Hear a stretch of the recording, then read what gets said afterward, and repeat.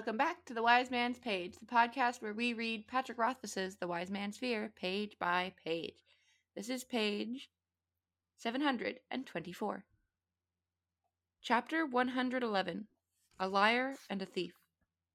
Shaheen and I returned to the complex of stone buildings to find Tempe standing outside, shifting nervously from foot to foot. That confirmed my suspicion. He hadn't sent Shaheen to test me. She had found me on her own. When we came close enough, Tempe held his sword out in his right hand, point down. His left hand gestured elaborate respect. Shaheen, he said. Shaheen motioned for him to follow as she entered the low stone buildings. She motioned to a young boy. Fetch Carceret. The boy took off running. Curiosity, I gestured to Tempe. He didn't look at me. Profound seriousness. Attend.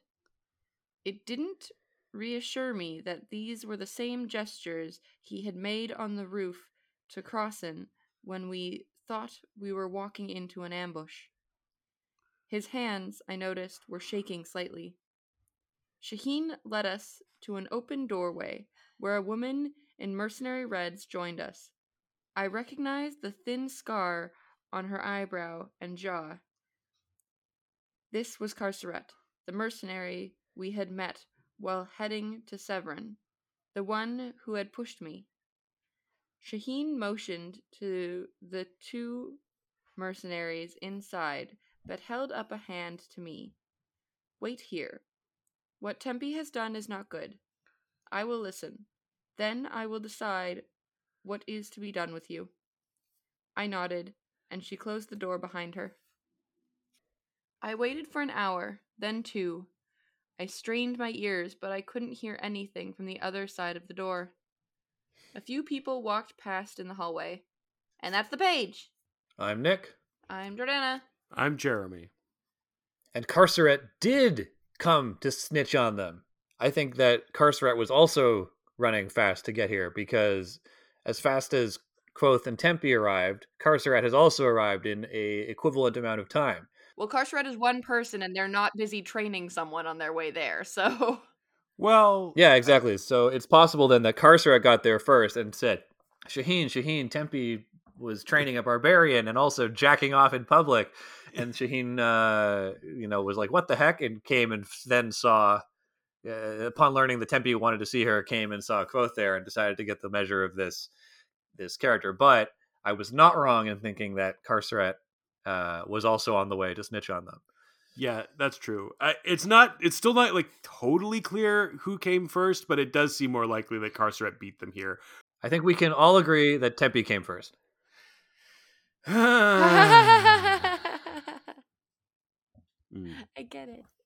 I think that Rothfuss is doing a masterful job of quickly establishing characters' relationships to each other and reestablishing the tension. I think we might think after this little interlude with Kvothe and Shaheen that maybe this situation is not quite so dire anymore now that he has like surprised and impressed her a little bit. But when Tempe, profound seriousness, attend.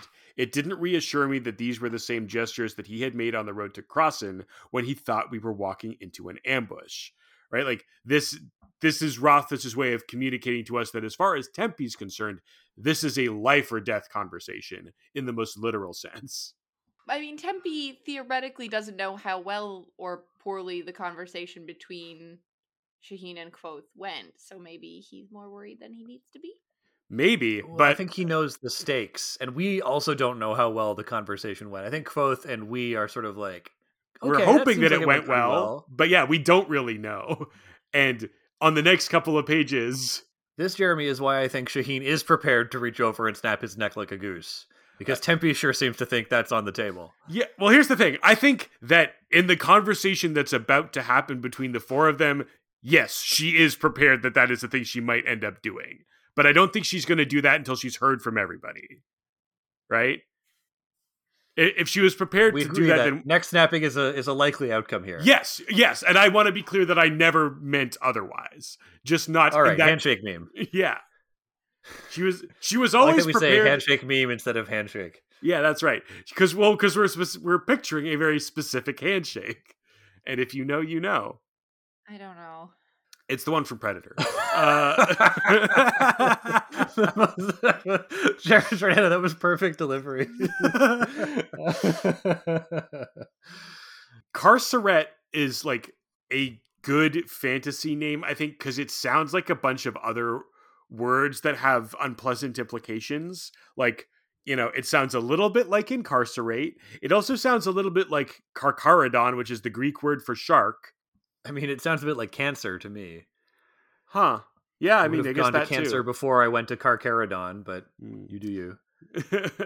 I agree that there are a lot of word sounds in the name Carceret that feel like ominous, I guess, but also something I like about like a lot of the names that are ADEM names is they feel very unisex. Like it doesn't like Yeah. maybe it's none of the because names feel gendered. Yeah, well, Shaheen and Carceret both end with consonants, and Tempe ends with kind of like a gender neutral vowel, right? Like in Romance languages, it often it's like if a name ends with a vowel sound like A or E, Yeah, don't I know it? My name is literally like what used to be a common boy's name with an A attached. Mm-hmm. That's an interesting discovery, actually, because we also have Vashette, who is a woman and who has a more harsh consonant-ending name. And I believe the other named character is Penthe, who is a woman. Or perhaps Penth, but I always pronounce it Penthe in my head. So, I mean, it doesn't seem like there is a hard and fast rule for how to name them. They're not asterisk characters, but it does seem like the trend is that women get consonants and men get vowels, unless you count Penthe. So maybe it's just all bets are off. Maybe the et sound at the end of a name is a somewhat common feminine name, but we're yeah, maybe it's they not. just have a super cool culture where all of the names are not gendered. That's possible. I think what is certain is that Rothfuss has decided on a naming convention that makes their names sound very distinct from names in the Commonwealth. Have you ever actually gone to a naming convention? It's a lot of lines. You usually get sick afterwards. Yeah. What? A naming convention. Yeah. It's expensive to get in, and then you buy the names from the tables, and it's the same stuff you could have got online for less anyway. Sometimes you're getting like autographs from famous names. Yeah, but like they're often pretty grumpy. I mean, every now and then you get one who's like stoked to meet you, but most of the time they're kind of like they feel like they're slumming it, and they let you have it. At least in my experience at naming conventions. I mean, on the other hand, sometimes you'll like see someone who should have a lineup that stretches around the entire convention, but they're just kind of stuck off in naming alley with nobody coming to see them, which is wild to me. Yeah, and then it's cool. Then you can strike up a conversation and say, "Hey, I thought you were a really awesome name," and they're like, "Thanks, dude," and then you become best friends. That's right. Yeah. How charming and wonderful. I suddenly understand why I did not previously understand. That's because I've been to like a limited number of conventions in my life. Well, naming conventions. Very specific. They sound what the other same, kind of like, convention would there be? Obviously, other conventions. I certainly can't think of any. Is there anything else we want to talk about on this page? No. I guess there's like cultural conventions and like professional conventions.